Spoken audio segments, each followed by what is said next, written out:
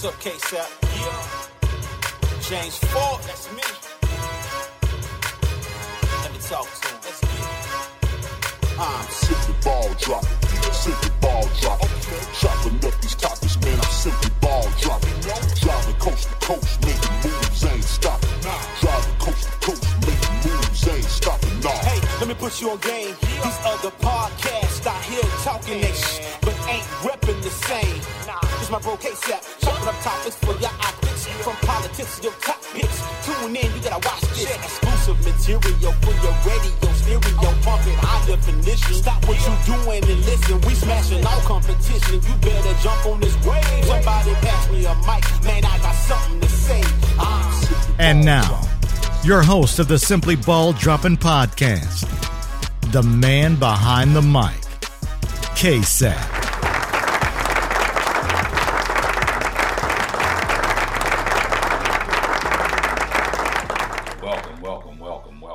Welcome into another episode of the Simply Ball Dropping Podcast. I'm your host and the man behind the mic, K-Sap. And we got an interesting show lined up today. Today is International Women's Day, so shout out to all the women out there. And it's only rightfully fitting to address some of the women that are in the NBA holding down some of these assistant coaching positions. We have Kristi Toliver. She's an assistant coach with the Washington Wizards. Also, you have Teresa Weatherspoon. She's an assistant coach with the New Orleans Pelicans. Also, we got Karen Stack-Umaloff. She's an assistant coach with the Chicago Bulls, but she previously was a senior director of basketball operations. Also, we got Jennifer Busick. She's the assistant coach for the Dallas Mavericks. Also, she was a previous players development coach for the Sacramento Kings. Also, you got Lisa Boyer. She's an assistant coach for the Cleveland Cavaliers. She was the first woman to hold a coaching position in NBA history. Then also you got Brittany Donaldson. She's an assistant coach for the Toronto Raptors. Also, you got Lindsay Gottabe. She's the assistant coach, for the Cleveland Cavaliers as well. And, it's a lot of women in sports today that we just got to tip our cap to. There's a lot of NBA announcers, Maria Teller, Carrie Champion. We have a few, Jenny Tapp, that does sports with the media early in the morning on these Fox Sports 1, Undisputed. We got Jenna Wolf, First Things First. We got Jalen Rose's wife, Molly Karam, on First Take. So it's a lot of women that participate in sports, and you got to tip your cap to them. And it's not just men that know sports. It's a lot of women that know a lot of sports. So just want to tip my cap to them. And, since it's International Women's Day, it's fitting to give them a shout out. But we're going to address these weekend games with three of the heavyweights in the NBA. We're going to start off Friday night. We had the Los Angeles Lakers against the Milwaukee Bucks. And, LeBron James' greatness was on display on Friday night. He led the Lakers over the Bucks. He led them with 37 points. And they cruised past the Bucks 113-103. But what stood out in that game was, LeBron, he hears all the chatter. He hears all the noise. So he I think he took it personal on Friday night. He stepped up to the challenge. Right out the gate, he started guarding Giannis. And it was a lot of things that, people said, well, LeBron is not guarding, the best players out there. But at the age of 35, he still can get it done. And like I said, his basketball IQ for being in the league 17 years is still sharp. And, LeBron knows when to put the foot on the gas. He hears it all. He knows when he has to step up. And I think he's conserving himself going into the playoffs to where he's going to show that at the age 35, he still can get it done offensively and defensively. And what stood out to me was on the offensive end, when Giannis was guarding him, LeBron was not letting Giannis off the hook. He was backing him down, moving him around, getting to his spots, getting to the cup, couple up and unders, and getting Giannis off balance. And he continued to press. And it's a difference when LeBron plays down on that post versus the way Anthony Davis plays on the post. Me personally, I think Anthony Davis gets the ball too far out on the post for him to operate because he's always belling the defense off by settling for that mid-range. But Anthony Davis got to start, getting that ball and going to the cup. He's so long and lanky, so like on his drop step, he can get to the basket in one move. But LeBron, he played bully ball on Friday night, and that boded well for the Lakers. Got the three-point shooters, looks to knock down the threes. And you got to tip your cap off to Kentavious Caldwell-Pope, man. He's been hitting some timely threes. He's been playing good defense. And the thing about what the Lakers did is, you know what you're going to get from LeBron James and Anthony Davis. You got to have that third guy. I know I've been hard on Kuzma, inconsistent, and things like that. But when you got Avery Bradley out there doing things that people didn't expect him to do, hitting the tray ball, hitting the mid-range game, he's a dog on the defensive end. And it's spearheaded on his defense by guarding the guy. He picks up the guy at least half court. Sometimes he picks him up 24 feet. And he don't let, the offense get in their set. So he's disruptive. So that just trickled down to everybody from LeBron to Anthony Davis to Dwight Howard to Danny Green to JaVale McGee, Kentavious Caldwell-Pope. Rondo did some good things when he came to the game. Kuzma, like I said, offensively, Kuzma is inconsistent. But if you're going to be inconsistent on the offensive end, play good defense, do other things, keep moving. And the thing about it is, Anthony Davis had a stellar game. Anthony Davis scored 14 of his 30 points in the fourth quarter. And it just goes to show that when you got two guys that are MVP caliber guys and you can get into the fourth quarter and under that 4-minute mark and that game is close, either one of them can take over the game. And LeBron was sensational. And whatever LeBron has done since the All-Star break on his free throws, it's been remarkable because it's changed his game because now he's starting to go to the cup more and he's not worried about going to the foul line. Against Milwaukee, he shot 12 of 15 from the free throw line. And, he just kept on pressing. He kept on getting on the inside. He was getting fouled. He went to the line 15 times. So that shows that, he wasn't just settling. But LeBron hitting the tray ball as well. And everybody said he couldn't shoot when he first came into the league. He worked on that. He just needs to consistently not shy away from going to that free throw line. And I think he did that Friday night, and that changed his game. So he was aggressive. So once he got downhill and he didn't score and he got fouled, he was just going to the foul line, knocking shots down. And down the stretch, it's kind of crazy. LeBron scored 14 points in the third quarter, on a crucial stretch run to put the Lakers ahead, to hold on to that lead, to bring it home. And I just thought that game showed that all the beat writers and all the naysayers, all the Lakers beat, the bad teams. Can they beat the good teams? Well, Friday night, going into that game, you playing the league's best team, and they got the best record in the league, and the Lakers made a statement. Not only did the Lakers make a statement, I just thought that LeBron made a statement too, because, the chatter is about Giannis, the runaway MVP, rightfully so. But LeBron James is making it interesting through the stretch of, after the All-Star break, the stretch run to decide who's going to be the MVP. But like I said, I just think Giannis right now is the MVP. But LeBron is making a case, man. It's hard to ignore what LeBron James is doing. So, we're going to keep an eye on that MVP race. But I just think Friday night, LeBron made a statement on Friday night. And then we go to today's game, marquee matchup, the Lakers and the Clippers. You know what it is? Everybody's saying that the Lakers and the Clippers are in this collision course to go to the Western Conference Finals, to battle it out, see who's going to represent LA in the championship.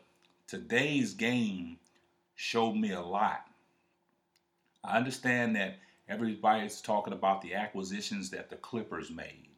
You know, when they picked up Markieff Morris, when they got Reggie Jackson. You know, you still got Lou Williams and Montrezl Harrell coming off the bench. And if you look at some of the games, the way the Clippers have unfolded, some of them huge games that the Clippers have pulled out and won, Lou Williams has been the catalyst. Lou Williams is a walking bucket. Lou Williams can come off the bench as a sixth man. He can get 50. He can go for 50. Montrezl Harrell can get anywhere from 20 to 35 points a game. So them two guys coming off the bench is key for the Clippers. Also, you know, Landry Shamet. Landry Shamet didn't have a good game today. I mean, he was X'd out of the equation today. He was canceled out. Then you look at, you know, Markieff Morris, you know, for the Lakers, that the Lakers got the counter what the Clippers did. And a lot of people say Markieff Morris, you know, he's a big body. He's 6'8", 6'9". He's a good defender. He makes a difference out there. So today's game was very intriguing. And I'll go back to what I said about LeBron James. LeBron James, from the start of the game, everybody wanted to see how he would bowl against Kawhi Leonard. Because if you notice the previous two games, everybody said, oh, he don't want that smoke with Kawhi Leonard. He won't guard Kawhi Leonard. He shies away from it. Well, today, I think LeBron made a statement because right out the gate, he guarded Kawhi Leonard.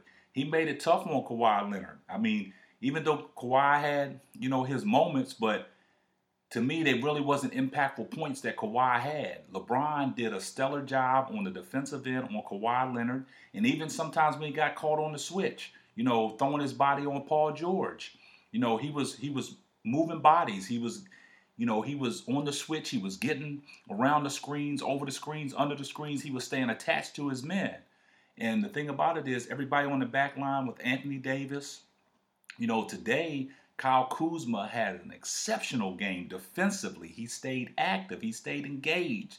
His offense wasn't there, but defensively, Kyle Kuzma did a great job. And then you look at what Markieff Morris did. Markieff Morris came in the game, and Frank Vogel rode Markieff Morris down the stretch because he's an additional body that can defend when you got two guys on the other side that are prolific, you know, wing players in Kawhi Leonard and Paul George.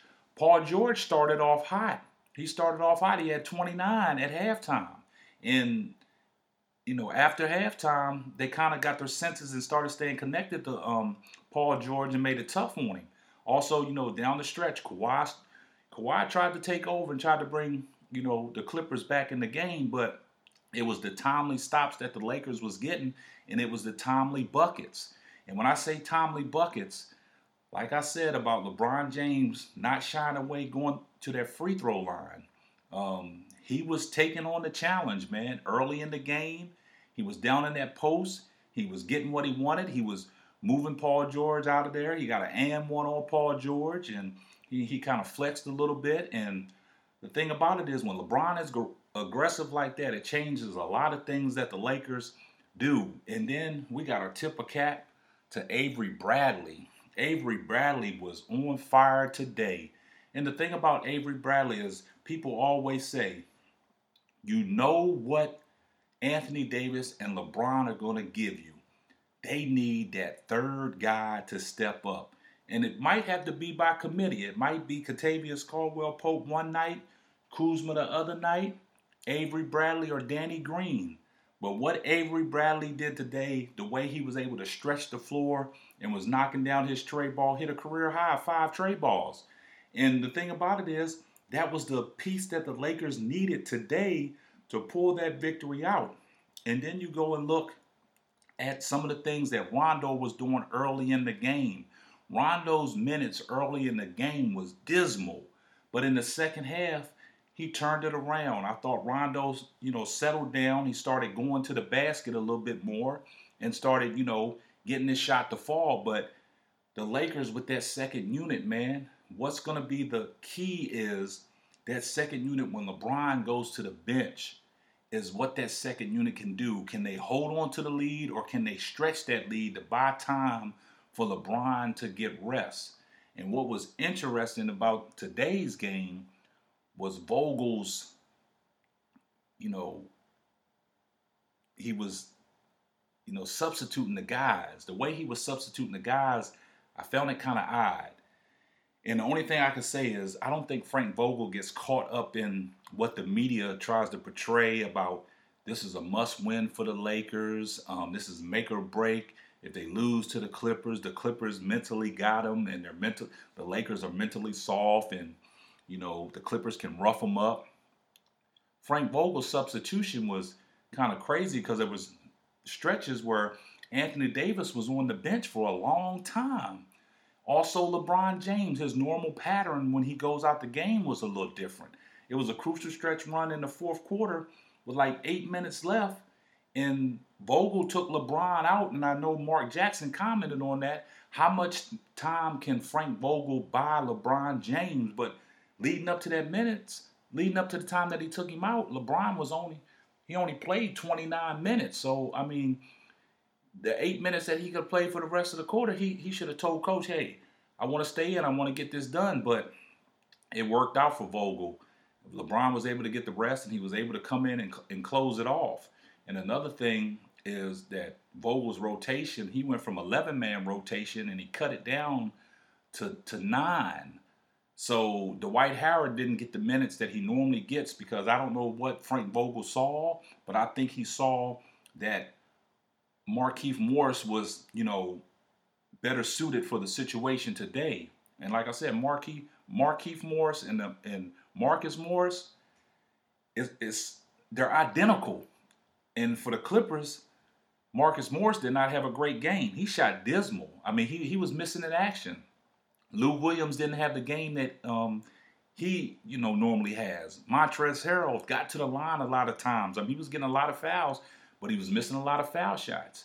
But over these last 2 games with the Lakers, their defense has stepped up. They've been strapping down. They've been clamping down. They've been getting after it. I mean, they've been staying detailed. They've been staying detailed to principle. And it's going to be interesting, man. And I just don't see a lot of people saying that the Clippers got the best team from top to bottom. It looks good on paper, but you got to go out there and execute. And when you got somebody that can cancel somebody out, it makes it difficult. Now, back to LeBron. At the age 35, to still be out there doing the things that he's doing offensively, and then today defensively, and Friday defensively, I don't know, man. If this guy keeps on playing like this, and I know that he can turn it up a notch when he gets to the playoffs. He goes to that 0 dark 30, and he activates beast mode. It's going to be trouble. I just think today he put the NBA on notice. He put some of these beat writers on notice, especially Skip Bayless. He put him on notice, but Skip Bayless, he'll find anything to detract what LeBron did because he come out on record to say, oh, Avery Bradley was the king today. Oh, man, come on now. I mean, LeBron James, what he did offensively and defensively was spectacular. Today, he got fouled. He was playing downhill. He got to the free throw line 14 times. He shot 12 or 14 for his free throws.